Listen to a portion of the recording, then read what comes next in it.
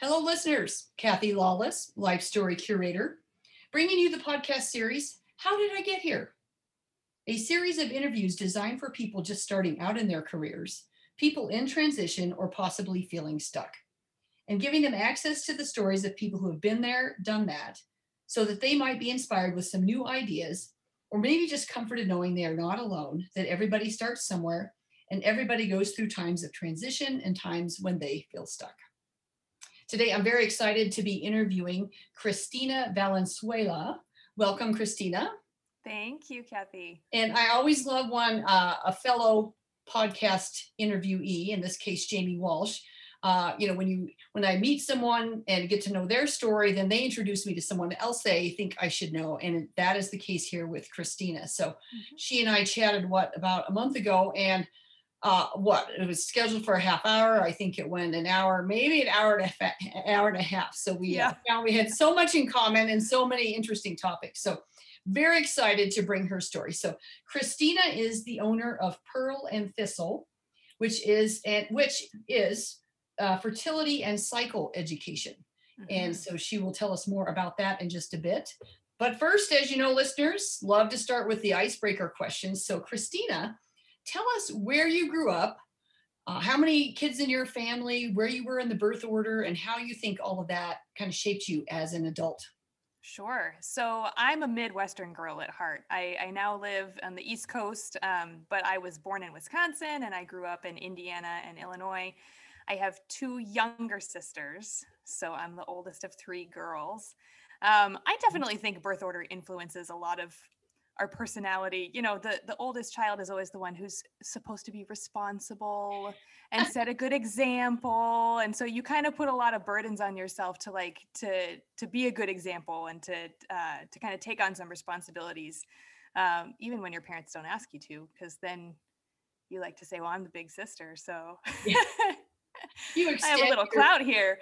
You extend your power of authority a little bit more than that's right. I think so. Yeah. I mean, maybe my inherent personality kind of lent itself to that as well. But, I think my upbringing, I grew up in a very supportive, warm, loving family. We're all very close. I mean, I got to see both of my sisters I got to talk to one of my sisters over Christmas. We couldn't actually travel, but then the other one came to visit. And so we're in contact all the time, and we have a good relationship. So I definitely feel supported in my family life, which is nice. So what's the age difference between the three of you? We're all just 2 years apart. So it's 2 years between me and my middle sister, and then another 2 years after that. So we're very close in age. Oh, okay. I have two sisters. I'm in the middle. And okay. Three of us in 3 years. So so you're even closer. Oh my gosh. Yeah, that's pretty fun. But so being the middle, I got to see the older sister and how she asserted her authority, but also with us as the youngsters, right? But also with the parents, right? And got to see what battles she chose to fight, and then decided what I would like to do next, I'm the rule follower. I was going to say, were you the peacemaker between your two other sisters? Absolutely. Yeah. Absolutely. That's what my middle sister, she's the peacemaker. Yeah. Well, and my sisters are kind of unique because I said 3 years, and it's 3 years to the day because they're born on the same day, 3 years apart. So my oldest sister always said that my youngest sister spoiled her third birthday and everyone since then. But now that we're older, I think she celebrates that. But on occasion, she'll bring that up every once in a while. So. We love our sisters. Yeah, love my sisters to death. So what kind of activities did you participate in as a youngster?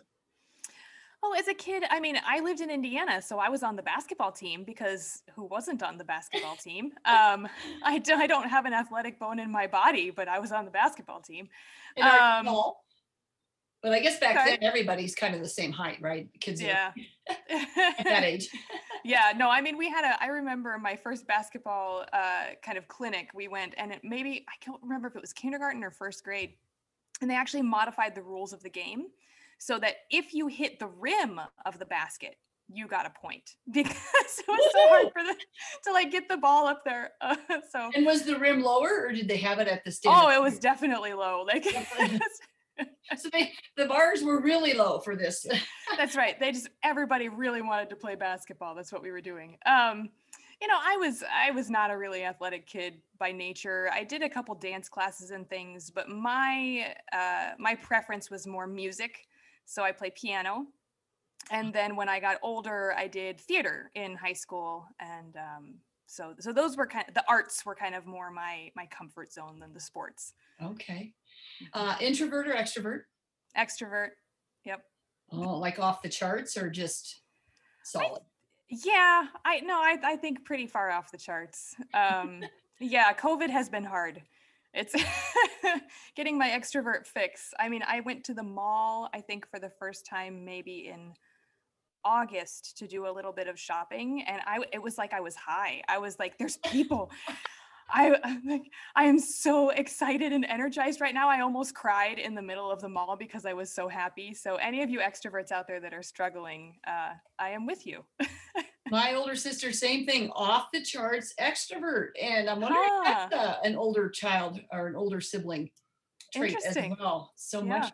I love that question because I've learned so much and see so much now when you start looking at people and how that shapes them. It totally shapes them in terms of their kind of how they came into the world and what their role was, etc. So absolutely. Okay, so on the fun meter scale of 1 to 5, 1 being couch potato and 5 being life of the party, where do you put yourself?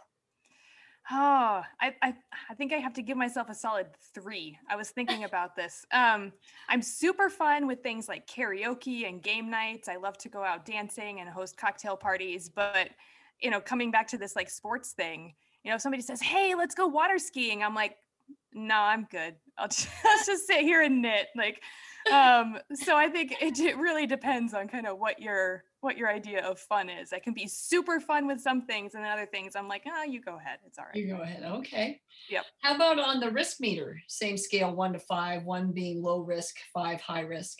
Where do you put yourself? I think I'm actually a very risk averse person, and I'm afraid that I'm going to contradict myself in this podcast. But if I think about it, I've had people tell me that I'm a risk taker and that I'm just not afraid to do things, and I think that's just an external perception. What we think is risky is related to what we perceive to be threats in our values. So like some people will say like, oh, you're such a risky person because I dyed my hair blue once in college. And I was like, but like, I don't really value my hair color all that much. Like it doesn't threaten my inner sense of well-being to have my hair turn out a weird color. So, I'll put myself out there because I like to get in front of problems rather than have them catch up with me later. But I think in general, I tend to be fairly risk averse. That's such an interesting topic you bring up about our own value system. I wonder if I should ask the question, what do others think your risk level is? You know what I mean? Because it's maybe the outside views it differently than you on the inside. And I know with certain people, it's not risky to start their own business, but other people would never do something like that, right? Or you look at the adrenaline junkies who are the bungee jumpers, skydiver, kind of thing. And then, so sometimes they say, interesting. Yeah, maybe I need to pose that question a little differently. But well, thank you. Thank you for sharing that. I love how these icebreakers really give us such an insight into who you are, so that now as we hear more about your story and your journey, kind of all of that is factored in. So let's talk now. Tell us a little bit about what it's like to be the owner of Pearl and Thistle, and your focus on fertility and cycle education. Yeah, so I'm a business of one. I never thought I would be a business owner, but here I am. The work that I do, fertility and cycle education, I have kind of different prongs to the work that I do, and I really got started with it on the fertility education side. So I work with couples who want to learn how to do something called natural family planning or fertility awareness methods for either postponing or achieving pregnancy. So I've been trained as an NFP instructor since 2013. And then through that work, kind of realized that we have a big education gap, that there's a lot of information we're not given as women about our bodies, and that we could start filling that gap a bit earlier, that there's some, cycle education that could be really beneficial to, let's say a girl before she gets her cycle. So that's what I've started doing now, is kind of trying to address that need and trying to make quality cycle education that's really science-based, and helpful and empowering to young girls, to help them navigate some of these body changes and to really understand what's going on with their body, rather than some other programs may focus on like how to manage something like period bleeds or whatever. I hope any of your male listeners aren't like cringing right now, but Yeah. it's, but we're taught how to use sanitary products and then sent on our merry way. But like, what if we actually really understood the complex science and the biology that's going on behind our cycles? Because cycles are so much more than just periods. So I'll leave it at that. That's maybe a little bit of a teaser, but so that's the education part of my business. And then I also do speaking gigs. I talk about body literacy is the term that I like, learning to read the signs of our body and to appreciate and respect the work that our body does. So that would be the other side, is just kind of showing up at women's groups or young adult groups and trying to talk to them about the importance of understanding these things about our bodies. Wow. It's such an awkward stage as a teenager, right? So much is changing. I Yep. remember those days, and I didn't even want to know about it. And then when I learned about, but you have to deal with it because it's going to happen That's to your right. body. So Mm-hmm. to have more education and not have any embarrassment or shame, or because learning about it from your mom sometimes is odd, or maybe it's from your sisters. So yeah, to Mm-hmm. hear from it from a really fact-based education standpoint would take a Mm-hmm. lot of the stigma, I think, off of it. So well, I commend you for the work that you're doing. Thank And you. so I got to ask, when you were in junior high school, is this what you thought you would be doing when you grew up? Is this Oh what you gosh, wanted to be? no. No, decidedly not. I No. didn't even know that this was something that you could do. I mean, let's be honest. Yeah. No, when I was in high school, I loved the allure of theater. And, I kind of had these grand ideas about, oh, maybe I'll go to Broadway. And so I don't know, I entertained some fleeting thoughts about going to music school for college, but didn't end up doing that. When I got to college, I decided, maybe I would really like to be a doctor because I love biology. Biology was always, I think that's going to be a common thread in Oh, terms of my okay. life, that biology was really interesting to me. I love science, and I especially loved like learning about how science works in our bodies.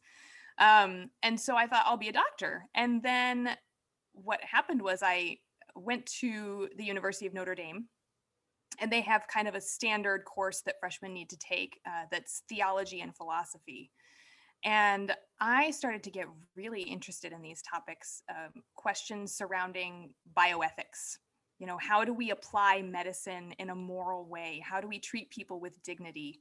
And so I kind of decided to switch my major away from pre-med, and I kidded myself into thinking maybe I was going to do like pre-law with this, and that didn't go anywhere. So I think maybe I was trying to kid my dad into thinking I was doing pre-law because he really wanted to have a doctor. And so if he couldn't have a doctor in the family, maybe a lawyer. And now he's got a fertility and cycle educator. So I don't know what to say about that. But Yeah.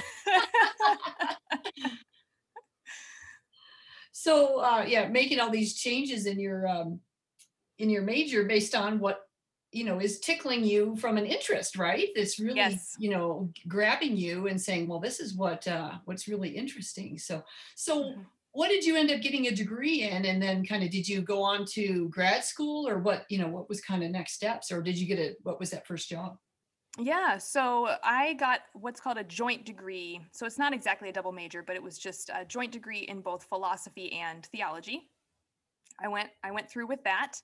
And then right after college, I accepted an internship at campus ministry in Notre Dame, and I actually worked in music. So I was interning with one of the choir directors for the big church that's on campus there, and Mm. got to do a lot of work there. But I had actually, I mean, I guess just to backpedal a little bit, that first job working in campus ministry was not what I had thought I was going to do. What I thought I was going to do with my degree was to go on and get a master's in ministry, and to learn, kind of tools for ministry working within churches, within the Catholic Church specifically. And I had been accepted into a grad program to do that. And then this other thing fell on my plate, And I said, well, I'm not interested. Like, I'm just not interested in doing this music thing. Like, music is a hobby and it's a love of mine, but like not what I really want to work in. And well, my mind got changed. So Well, and then financially, what kind of, I mean, when you start talking about these roles in ministry in the church, mm. is there are these paid roles? I'm not very educated on that. Or No, that's a good question. Yeah, so they are paid roles. So, we think about church ministry maybe being relegated to the clergy, like to priests or to deacons or people who have like kind of formal yeah, roles of yeah. ministry. But really, honestly, a lot of the work on the ground is done by what we call lay people. Just people who are dedicated members of the church who are going to run all of your Bible studies and your religious education programs for the kids, and they're going to manage kind of coordinating the weddings, or all sorts of other things that happen Mhm. within the life of a church. Those roles are usually filled by people who work for the church. So that was kind of my intention. I mean, I obviously wasn't in it for the money. I was a far cry from my doctor or my lawyer aspirations at that point, but yeah. But it was so fulfilling, probably spiritually, and kind of you as a whole person, that that's kind of the direction you were going. Yeah. And I was just intrigued I think I was curious about why I was so drawn to ministry. It wasn't anything that I had ever grown up thinking about, right? And so when something piques your interest and you're like, oh, this is strange, like, I wanted to kind of follow that curiosity and see where it would lead. And so that's why I was just like, well, it makes sense for this to be the next step because I'm still interested in this. So let's just go forward. Yeah. Um, but then I didn't end up going into that grad program. I did a year of internship with campus ministry, and then I did a more academic degree in theology at Harvard after that. But I didn't end up going into that ministry degree. So Wow. So now Notre Dame to Harvard. So how does that leap happen? well, so I guess I have to throw in my husband in the equation. When I took the internship to stay at Notre Dame for one more year, I was single at the time and I was not interested in dating anybody. I was very clear about that. And then February of senior year, I met this guy. And I liked him, but I was not interested in a relationship because I was like, well, he's going to be graduating and leaving and I'm staying here. Turns out he was staying for a fifth year, that he was doing a dual degree program that had him staying for 5 years. So he was also staying for one more year. Oh, imagine that. Interesting. Both staying for a year. Exactly. So anyway, so we started dating at that point towards the end of senior year, and then 2 summers later ended up getting married. And at that point, though, he was going to do his PhD in mechanical engineering, and I was thinking about a master's in theology, and we thought, where on earth are we going to find a school where we can both go and I can do theology and he can do the engineering that he wants to do? And so we had pairs of schools kind of around the country, and it just so happened that Harvard and MIT are right down the street from each other, and they both had spots for us. So we did it. So we moved to Boston and started our life here. Yeah. Well, and I love how you say, and it just so happens, getting into those two schools, not so easy, right? But it just so happens they had spot for it. Right. Yes. Yes, that's kind. Okay. Yeah. So obviously there's some brains in this family. Thank you. That's sweet. Yeah. I'll give my husband the credit for sure. Yeah. Ah, okay. So now you're on to your grad school at Harvard, hmm and he's at MIT. So was there were you working then to supplement income and stuff? I mean, I'm thinking both of you are Yeah. full time probably, and then how did you support yourself? That's a pretty big nut. It was.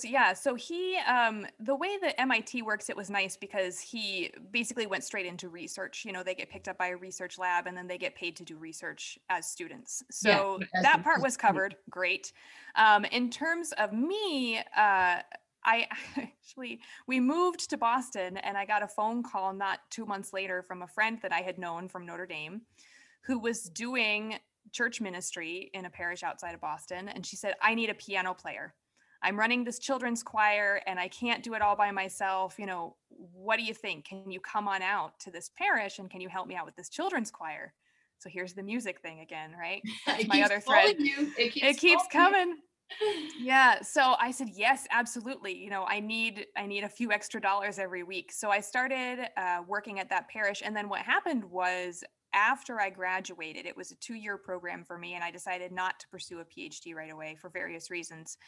And I went to the pastor of that parish when I graduated. And I said, look, like, I don't have paid insurance anymore through my degree program. We have a baby now that was in the mix.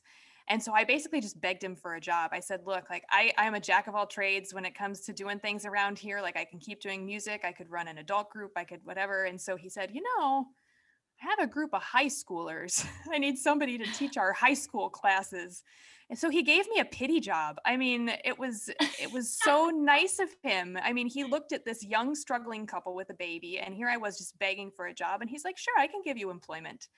And so it was very kind of him, actually, incredibly kind of him. And I accepted that eagerly because I would take anything we could get. And so I stayed on at that parish for a couple of years. Well, my husband was still finishing up. And then, I can just keep going. Then I worked at a campus ministry for MIT because they needed somebody there. And yeah. So this ministry piece just continues. Just And keeps again, going. I always thought, I guess the ministry was, if you went in, you would, as women, I thought you could only go in if you became a nun, and therefore you weren't married and have a family and Right, all of right. Yeah. that. And yeah. Anyway, so learning so much about the roles and the jobs and the work that needs to be done. Because you're right, there's all that Oh that my gosh. happens behind the scenes, or I guess it's probably more the scenes, right, than the public, very service side of it. So Yeah, interesting. absolutely. Okay. Yeah. So ministry kept calling, Yep. music kept calling. Mm-hmm. Where next? Well, so I think the big piece was getting trained as a family planning instructor. So I wanted to use a natural method of family planning. And what happened was I went in after I had my first baby. I went into my 6-week follow up, as you do, and I talked with the nurse practitioner. And I said, I've been doing this thing. I've been charting my fertility. I've been using this symptothermal method. And these may be totally words that your listeners don't understand yet, but I invite you to learn more. Yeah. And I said, so where can I learn how to do this now that I've had a baby? And like, where can I get some better training for this? And she looked at me like I had grown a second head or something. And unfortunately, the conversation just went south from there. She thought that I don't know what she thought I was trying to do. I was just trying to ask for help. And she ended up throwing me out of her office. Oh, wow. This sounds a little dramatic, but she actually told me, she said, well, when you end up pregnant again in 3 months, don't call me because I won't see you again as a patient. Wow. And I thought, oh, wow. And I cried myself. I like hopped on the T. I got on the train to go back home. I was just crying like on public transit. I was heartbroken. And I even had gone to my parish priest and said, do you know of anybody who does this ministry? And he said, unfortunately, I don't know. I don't know anything about it. He's like, I don't do family planning. Yeah.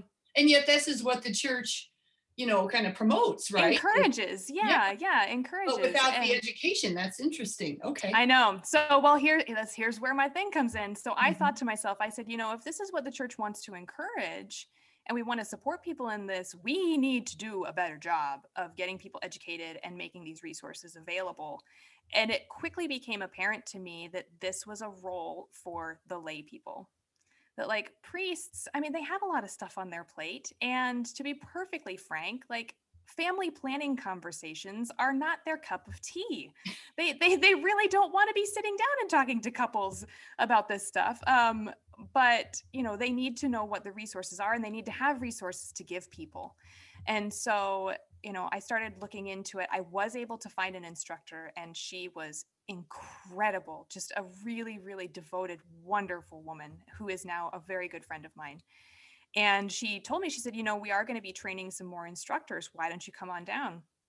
And I thought, yes, I am going to be a part of the solution. Like, I am going to join her, and I'm going to make sure that other people have access to this. And so I went back to my priest and I was like, so I want to do this training program, but I don't have any money.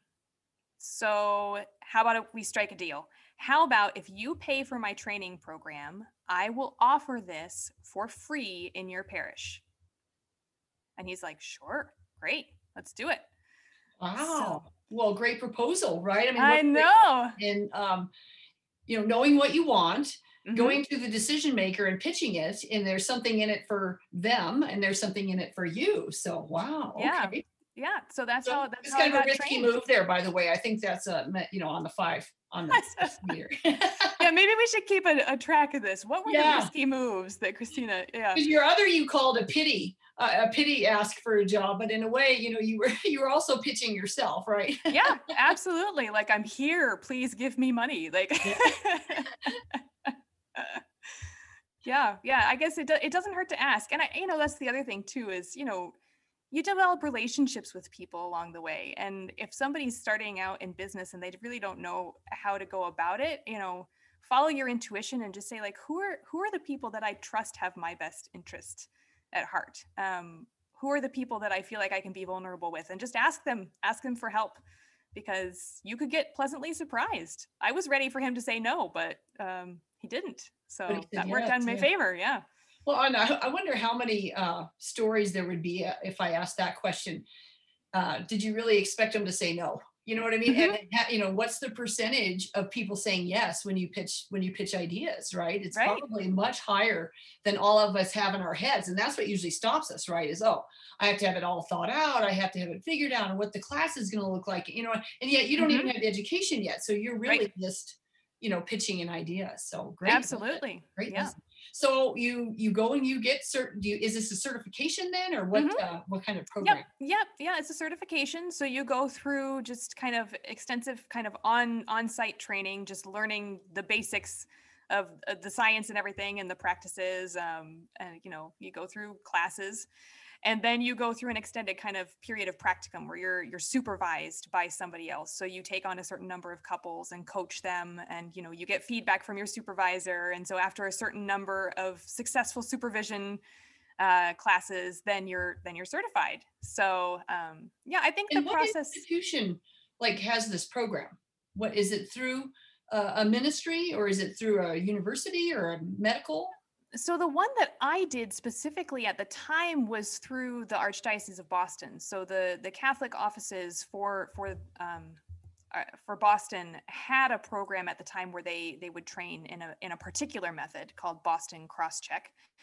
But there are actually lots of different methods out there, and some of them are trained through universities. So the Marquette University, through their nursing school, they actually have their own method that they train in. And there's all sorts of other kind of independent research organizations. Creighton University has a method that was developed there. Georgetown has some things that they've developed. So there are universities that are players in this, and there are some kind of freestanding organizations, but mine was just through the church. Actually, they happened to have something, but that's not always the case. Yeah. So you went from talking to your doctor or a nurse practitioner. I wasn't sure which you said, if it was a doctor or a nurse, and that said, basically there's, wasn't any education on this, finding out all these universities offer it. Church offers. I mean, there's a lot of education out there. You just have to know where to look and be asking the question. Yeah, you have to know where to look. It is, it's not something that we frequently talk about. And so even knowing, like, how do I Google this? Like, yeah, good point. I'm not entirely sure what I'm looking for here. So so having that connection with the one woman that I connected with was kind of key. That was my in. Yeah. So you complete the program. How long was the program, did you say? Is it 2 years or? I think it was probably about a year and a half from start to finish. By the time I had wrapped up with all of my couples that I was kind of doing the supervised teaching with. Yeah. Yeah, because you have to have some hands-on experience, right? Before you just kind of turn you out and say, go forth. Oh yeah, absolutely. Yeah. You have to prove that you know the material well enough to be able to teach it to somebody else, and you have to prove that you can actually help them successfully navigate their charts before they'll set you loose. So Yeah. And then so you go back to the church that you where you had your sponsor from, right? And That's so right. Yeah. now you're doing it for free for Mm-hmm. Yep. Yep. And one of the kind of pivotal moments, I filed it away at the time. I think it wasn't a turning point for me, but it was something that really struck me. And I've carried it through, and it became a turning point, I think, later on.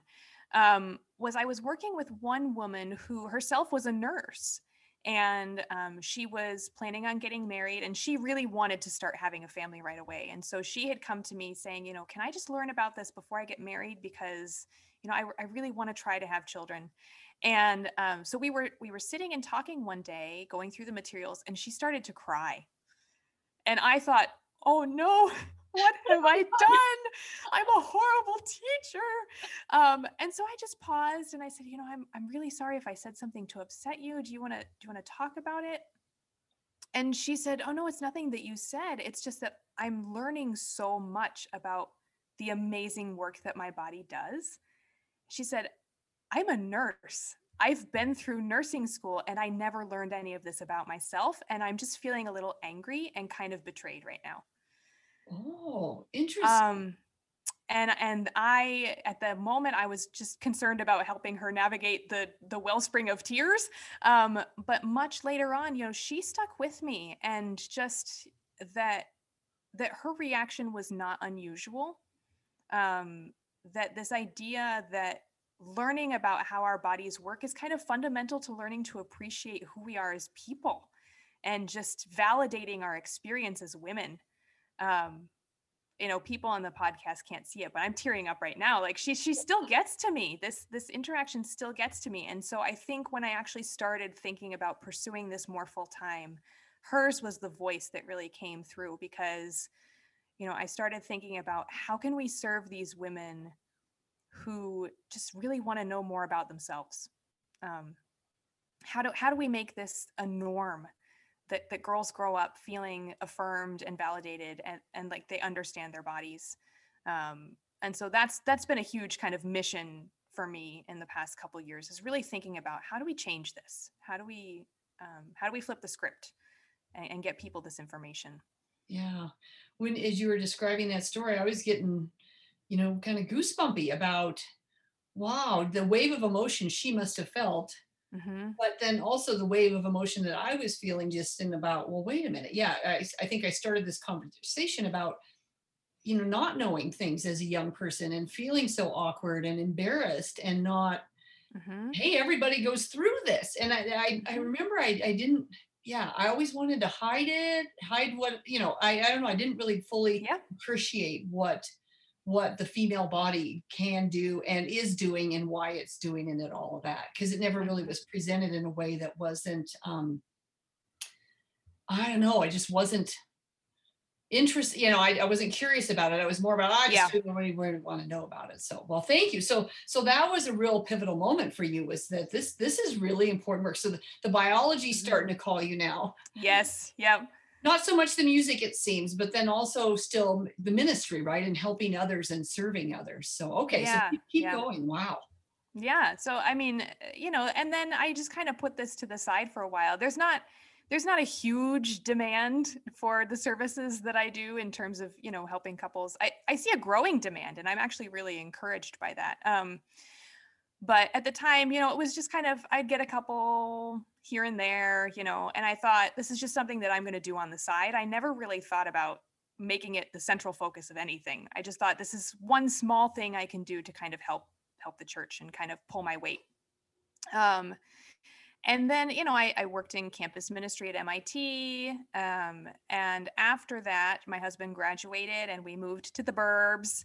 He got a job, and, his first job out of grad school was great, but, we had 3 kids at this point, and we had all of a sudden a house. And, I said, I'm not sure the finances are going to quite meet. So I think I need to pick up some work. So I started looking at, I was like, well, what can I do? I can work for the church. So I started looking around at parishes, and I got a job doing youth ministry. So working with middle schoolers and high schoolers. And that was, I think youth ministry is not exactly my cup of tea. It's not my strength. Not exactly the age group that I most love in the entire world. But it taught me a lot of really good things, and it helped me get some good connections, and just kind of gave me some confidence in areas that I hadn't yet developed, which was good. And then when we were a little more financially stable and we started thinking about, okay, what is life looking like now that our kids are in school and we have all these other things going on? I said, you know what, I'm going to take a step back from being employed outside of the home. And so I left that job after a few years doing it. And I said, I'll put my name out there a little bit and just see if I could pick up a little bit more of the NFP work. And I got connected to a couple of Facebook groups.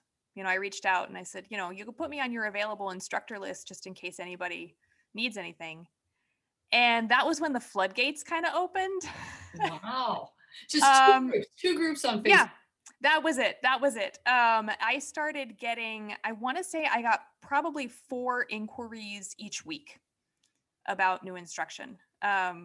Which I had maybe 4 inquiries in like the last 3 years before that, when I was just working with local folks. So this is a huge uptick. And I thought, oh my gosh. So then I started to figure out like, well, if there's this much need, I need to figure out how I can pace myself. Like, how many clients can I actually take on? So all of a sudden I had to start thinking about a business, before it had just been like, sure, I'll just take whoever comes. I've got plenty of time. And now I was like, oh no, I cannot take this many people all the time, because you're not just teaching them, you're following up with them through a whole year of like helping them navigate their charts and, doing kind of consultations and checks with them all the time. So I was like, oh boy, I need to get something in place here. So that's when I really just started thinking about it. So I set up a business at that point. I set myself up as an LLC, partly because I didn't know any better, but also because I had a couple of just pings of interest from parishes that needed me to do random things like, can you host a retreat? Can you manage our website? Can you do these other stuff?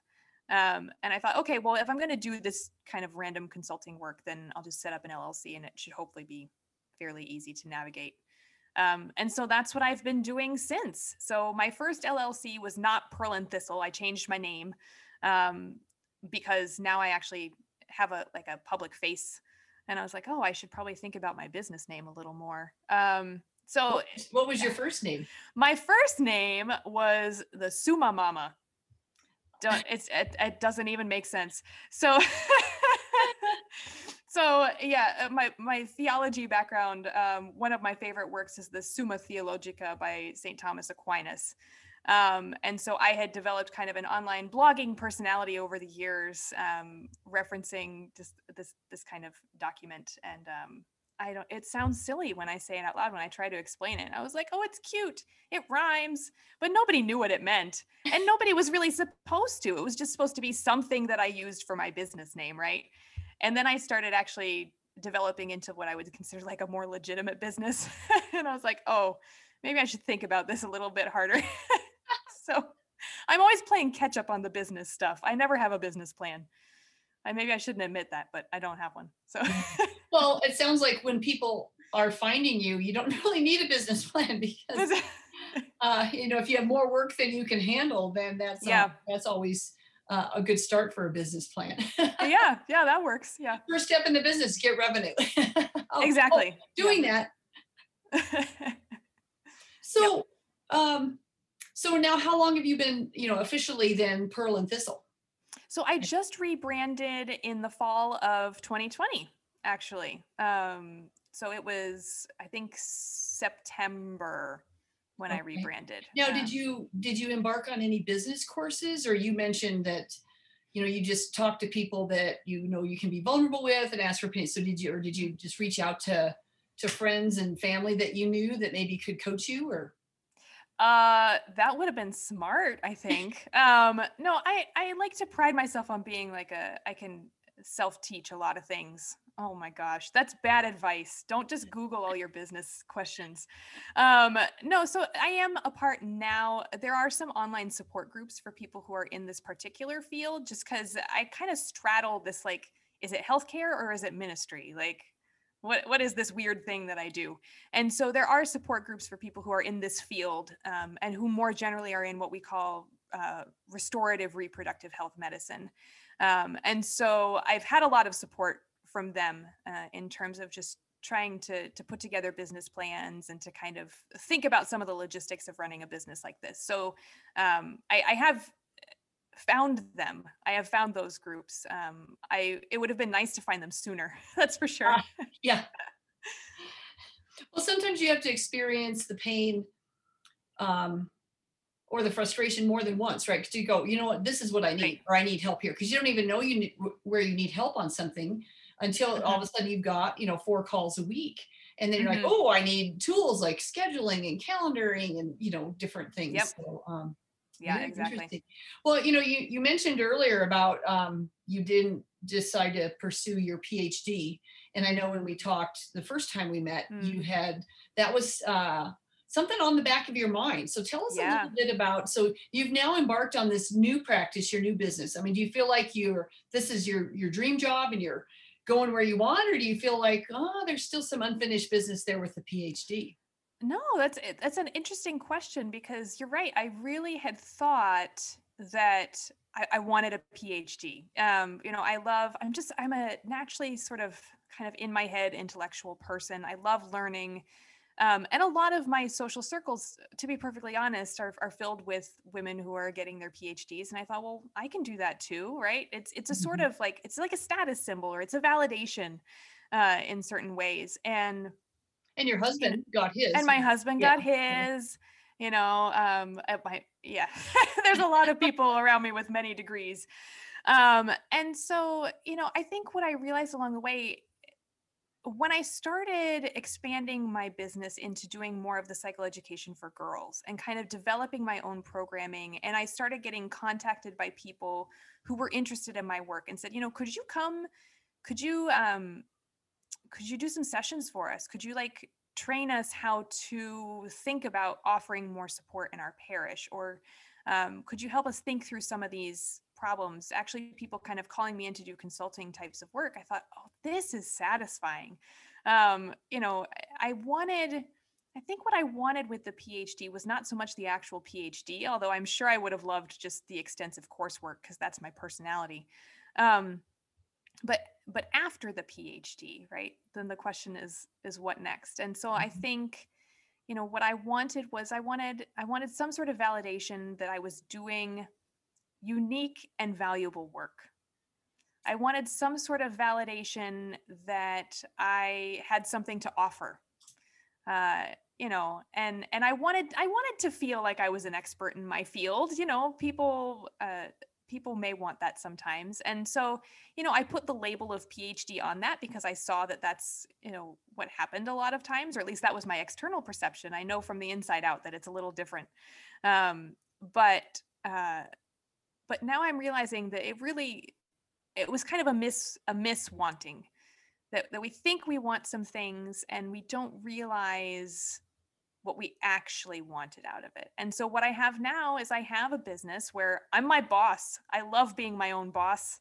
I don't think I would ever trade that ever again. Ever. I was so great. And I get to do things according to my interests and my priorities. And as long as there's people asking me to continue doing this work, then I feel validated. I feel like I have something to offer, and it's intellectually stimulating for me, to have people bring me these problems and to say, how can you help me with this? Or how can we work on this together? And I love it. I absolutely love it. So, at this point, I don't miss the PhD. I think, about all these other little tiny side jobs and opportunities and relationships that I would have missed out on if I had dug in and said, I'm going to do a PhD right away, that have kind of led me to where I am right now. And so, I actually have to thank one of my college mentors. He was actually a Dominican priest. So he belonged to the Order of Preachers. And I asked him, because he was doing his PhD at Notre Dame at the time, I said, should I do a PhD? And his answer was, never, ever do a PhD unless you are convinced you cannot live without one. He said, He said, Interesting. you have to love it so much, right? That you're just convinced you can't live without it, because otherwise it will crush you and you will resent it. And I thought, that's really dramatic. But at the time I was like, no, I'm not entirely sure that I'm ready to have my soul crushed by a PhD. And every time I thought about it, I would go back to his words and I would say, okay, am I convinced that I can't live without it? Right. And that answer was always no. So I was like, okay, I'll just do this little check-in with myself. So I guess I won't do the PhD right now. I'll go do this other thing. And that actually served me pretty well, I think, just having that periodic check-in about what Yeah. Father Hover said. I Well, took it to heart. thank you so much for sharing that perspective. And that's what I got when we talked earlier too, was this notion of you really had to, do the deep thinking and deep reflection about why did you want the PhD. It's so Yeah. easy to get caught up in those three letters. Or, Mhm. if you think about sometimes in your career, it's like, oh, I want to, the promotion, and Right. it's the validation. It's the Mhm. validation that we're looking for, right? The validation Mhm. that I'm smart, that I'm successful, that I have good ideas, that I can Mhm. contribute, right? I mean, that's, Mhm. and, PhD kind of gives the world up. That's what this means. Mhm. Um, I but, think too, it's also a question. I like that you bring up promotions too, because it's a question of next steps, right? We kind of grow up thinking that there's a certain script that you follow, right? You graduate from high school, and if your family expects you to go to college, then you go to college. And then after that, if you're in a certain type of family, maybe you go on to your master's degree. And then after that, you do the PhD, because those are the steps. And so if you ever get stuck, you kind of default to, okay, well, what's the next socially acceptable step that I should be making, right? So if I've got my master's degree and I'm capable of doing a PhD, then probably I should go do that. And I'm glad that I had people along the way, and my husband included in that, who kind of affirmed the fact that you don't have to follow the script, that what seems like the logical next step from the outside world, right? What the expectations of your own trajectory should be. You don't have to follow that. You're welcome to follow the path that's in front of you. So don't be afraid to kind of deviate from what the script is. I think yeah. is the message that I've had to learn by doing it. So if anybody out there is kind of considering, should I just follow the next step? Sometimes the answer is just follow the next step, right? And see where it leads. But sometimes the answer is, I'm not entirely sure that I should follow the next step. So then you have to do the hard work of saying, well, what are my other options? Yeah. And Well, that's figuring what I that was out. gonna say. I almost think it's harder to not follow the next step, Mm-hmm. because it's not that, like you said, that external view of what should be the next step. So now you have to figure out, well, what is the next step, and what path do I follow? And in your case, you followed a lot of different paths, but there was when you look back on it, there was the theme, or there was the calling, Mm-hmm. and and people inviting you, and and had you not paid attention to those things, if you Right. weren't trying to solve a to find a solution for yourself, your own self, in your life and your family, you wouldn't Mm-hmm. have known that there wasn't information out there. And it's interesting how then that all transpired for you. But Yeah. Yeah. yeah, in corporate, they talk about your career being, up and to the right, and that you're always taking that next expected step, right? It's that Mm-hmm. promotion. And that even if you leave an organization, the next one you should go into, again, up and to the right. You just keep going in that next step. But I love how you Mm-hmm. talk about it in terms of next steps versus up and to the right, because I think next steps is more universally understood Mm. than that up and to the right thing that I've been talking about. So, well, Christina, I just like our first conversation could keep going, but we do need to start wrapping this up. So, Yeah. Yeah. when you look back on your career and your life so far and where you're at, Mm-hmm. what do you think has served you best? And it could be a personality trait or a common theme, or what served you best? Mm-hmm. Well, yeah, I was thinking long and hard about this, and I actually think that something that I consider to be a personality flaw, which is I'm kind of impulsive and impatient. So when I get an idea to do something, I I want to do it right away. Right. So I'm never going to write a novel. Gosh, it's not going to happen, because that's just going to take a ton of work to like sit down and really thoroughly plot out a novel and to get it done. No, I love projects, and I love just coming up with an idea of a project and just doing it, just implementing it right away. So I'll sit down and I'll map out, I'm a planner. And so I'll get it down, I'll get my idea down, and I'll just do it right away. No hesitation. And, I think if I would have taken some time, if I would have been a little less impatient to get ideas going, I might have talked myself out of some things along the way. And so I think that where I am right now is the result of kind of a lot of impulsive decisions that I made that were well guided. I want to give myself a little bit of credit. Intuition, let's call that intuition. We'll call it intuition. Yes, I have honed my intuition well so that my impulsive decisions end up being right. I don't know. That's not the scapegoat. But I think, I could have talked myself out of a lot of things along the way. And I think I have to be more aware of that like when I get caught up in my head, when that little voice starts to get critical and to tell me that I can't do things, I kind of have to just like block that out and say, no, like I'm passionate about this. I think I can do it. I'm just going to do it. And to follow that a little bit and to lean into that more as, a strength that can carry me through some troubled times rather than seeing it as a flaw.